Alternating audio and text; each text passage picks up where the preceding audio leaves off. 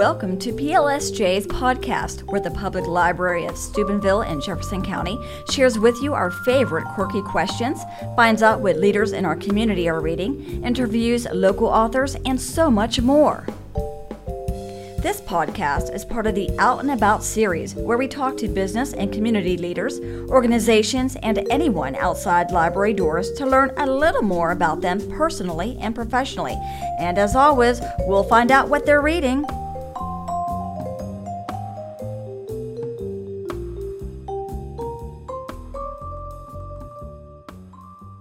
And welcome to PLSJ's first podcast. I am so excited to be here with you today and with our guest, Bobby John Bowman. He is with the Sycamore Center. So welcome, Bobby John.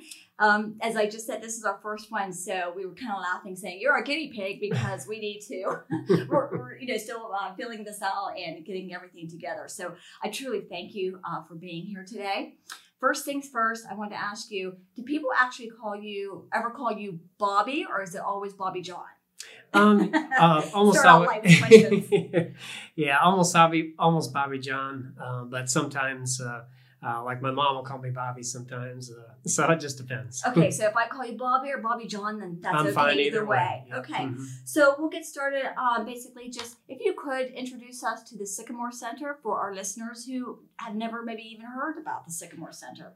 Sure. The Sycamore Youth Center serves about 300 kids each week, and we run 43 after-school programs Monday through Friday. And we have 82 volunteers that watch over those programs. So we have 8 to 10 classes each day.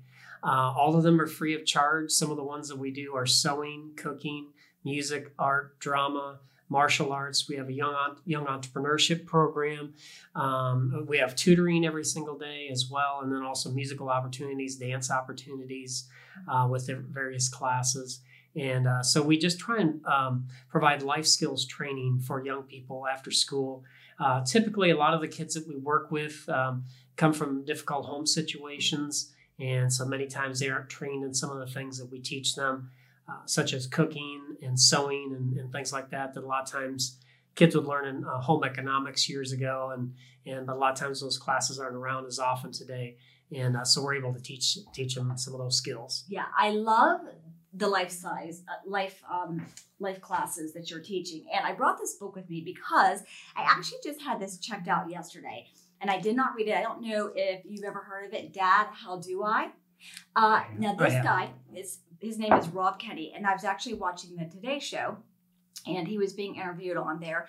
And this gentleman, this reminded me of you, so this is why I brought the book. But this reminded me of you because this gentleman kind of grew up without a father, and so he says that he never wanted his children to have a dad who left them, and so he wanted to teach. He wanted to teach people all that he could, and so he started these YouTube shows where he would actually be on there and teaching a man how to, or a boy how to tie a tie or how to do the grill. So it kind of reminded me of you, and I thought this might be something that you'd be interested in, Dad. So anyways, he came out with this book now, and again, his name is Rob Kenny, but it just reminded me of you and a lot of the classes that you offered.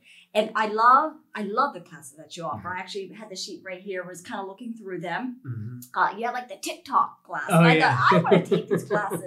I think these are wonderful. It's just, there's such a variety here, like the hip hop class, chess club. So how do you come up with the ideas to put these classes on? A lot of times I will just ask the kids what they would like, or some areas of interest that they have.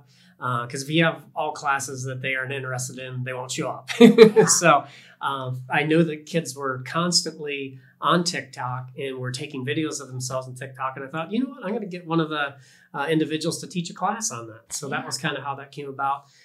Then somebody approached me about chess, and I thought, that'd be a great idea. And I know some young people have started to get into that. And I know there's been some television programs on that. I think there was one on Netflix. I can't remember the name of it, but that was about chess. So chess is kind of a big thing lately. And so we've been getting kids into that. But just like that book you showed me a few minutes ago, Dad, How Do I? That's one of my favorite classes, is the Legacy Boys Club class. Because we do in that class teach them how to tie a tie, We've also taught them how to shave with shaving cream using just Awesome. a plastic knife. Yeah. So, and just some very basic skills. We also taught them how to make a workbench. So they put it together. We took them fishing out there in the marina, and because a lot of them had never been fishing in their life. So we taught them how to cast with a fishing rod. And so a lot of the things that, I learned growing up with my dad in the garage, as well as, out on the lake or wherever it might be. Some of these kids haven't had the opportunity to learn those skills, and they really resonate with it. They love it. And Steve Forte teaches that class and heads that one up. And he's from the Fishers Council, and he also runs a program called the Junior Ironmen. And so they come together and do community service in and throughout the Steubenville area, whether that be helping people move from one home to another if they can't afford to do so. And so we've tied in with them, and they work with us very closely. How many years has Sycamore been established now? 3.5 years. Okay. So, and what ages did you start with then? I mean, when this started out, was it faith-based? Because I know that you have the Bible group in here that meets, and then you have these programs. So Right. When you first started out, how was it established, and what were you presenting? Sure. Well, everything, I guess, the genesis of how it all came about was, I think it was 8.5 years ago now. I started what was called the Sunshine Bible Club, where that was at First Westminster Presbyterian Church, and the school would bus kids down there, and then we'd, do like a Bible club type of thing once a week. And the response was so great. I mean, some weeks we'd have up to 120 kids there. So there were just honestly too many, to adequately do a good job of what we were doing. So we split it up into 2 days and did it on Mondays and Tuesdays. And then I heard a lot of people throughout the community just saying, there's not anything for kids to do in Steubenville after school. There's just nothing to do.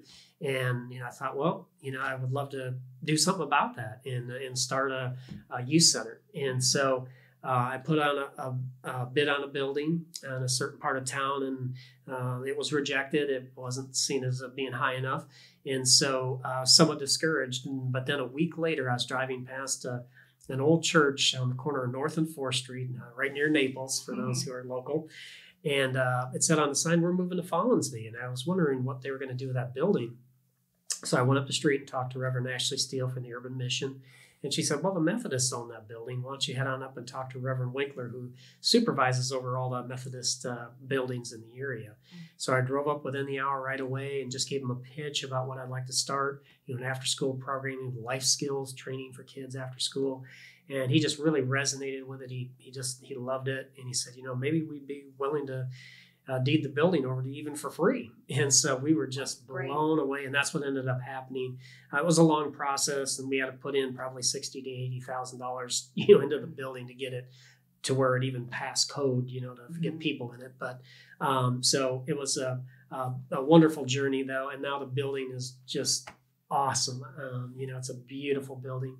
And so then that was 4 years ago. And then we started classes about 3.5 years ago. Okay. So for about 3.5, 4 years, you've been doing classes. Have any of the kids come back to you and told you thank you, or wanting to teach back to the younger ones yet? Yes, absolutely. And a lot of the kids that we have in the student leadership program were in the classes in years prior. And so they know what we're doing, and they want to give back, and they're excited to give back. So a lot of the student leaders that we have are now leading other younger children, like in the elementary ages. So we'll have the high school kids that I had, when they were little kids, as well as in junior high. Now are helping to lead and teach some of the young people as well. So it's they're a blessing, that's for sure. Nice. You're touching so many lives in such a short time. So what is your vision for the center? Like, what do you see? I would say that I'm looking to, I guess, just change the general culture of Steubenville, that kids who are on the street who seem like they don't have hope will have hope. And I'm looking for 3 things eventually to take place with them when they graduate high school. Would be to be either enrolled into college, and these are the 3 E's, enlisted, in the service of some type, or employed. So in other words, I want them to be one of those three things and equipped to do that when they get out of high school, so that they will be able to be productive citizens within society, make a living for themselves, not remain in the cycle of poverty. Because I spent some time as a case manager, so I kind of know what it's like here in the Steubenville area for those who are struggling, with poverty. A lot of times, if they struggle with mental illness, and then sometimes that ties into addiction, and then it's just a vicious cycle. A lot of times it's hard for them to get out of that. So I'm trying to train kids at a younger age to be able to be fully functioning adults once they get out of high school and lead a productive and healthy life. Well, I think that you're doing a wonderful job. And as I learned a little bit more about the center, I just, felt that the library should be partnering with you. So I think that's, why I had contacted you initially. And I was really happy that you invited us to the event, which then led to Sarita, who, formed the meeting with you. And now we are actually partnering with with your mobile food pantry. And I was really happy that we are part of that, even though we're not going to be there for the entire duration, but we will be there three times actually for this year. And how many children are you feeding? Is it just children that you're feeding, or is it the parents too? It's children, although the parents, of course, can eat the food too if they want to. But that's mainly who we're focusing on. But what we're trying to do is bridge the gap where kids can get food Monday through Thursday within the area through the school, so they can get a breakfast and a lunch. Now, granted, they do have to get to the school to get it, so it's not quite as easy. But for the weekend, they don't have the ability to get meals or food. And a lot of times, with some of the homes that the kids are coming from, even if they do have assistance, a SNAP card or food stamps, a lot of times, sometimes those, I'll just be honest with you, a lot of people, and I know this from case management, that they will sell the food cards, to get drugs. So if somebody's saying, well, why aren't the kids eating? There's plenty of, money on the food stamp card and things like that. And I'm thinking a lot of times, the kids won't be able to get that money or get that food because the food stamp cards are not used, properly. And so a lot of times kids actually do go hungry in Steubenville. So, but when you give food, you're given food. So I know that they're getting food. So we give 2 meals away to each student every single Friday. So that should cover them, for a meal for Saturday and a meal for Sunday. And so we're really focusing on youth, and the Urban Mission does a tremendous job, Yes. with their food ministry that helps out with adults and also kids as well.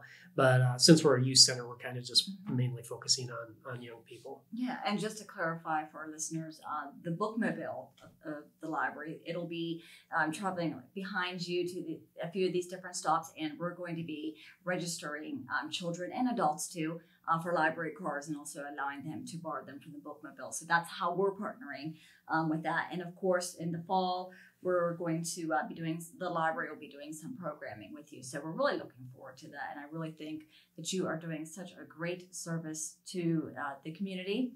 What inspires you?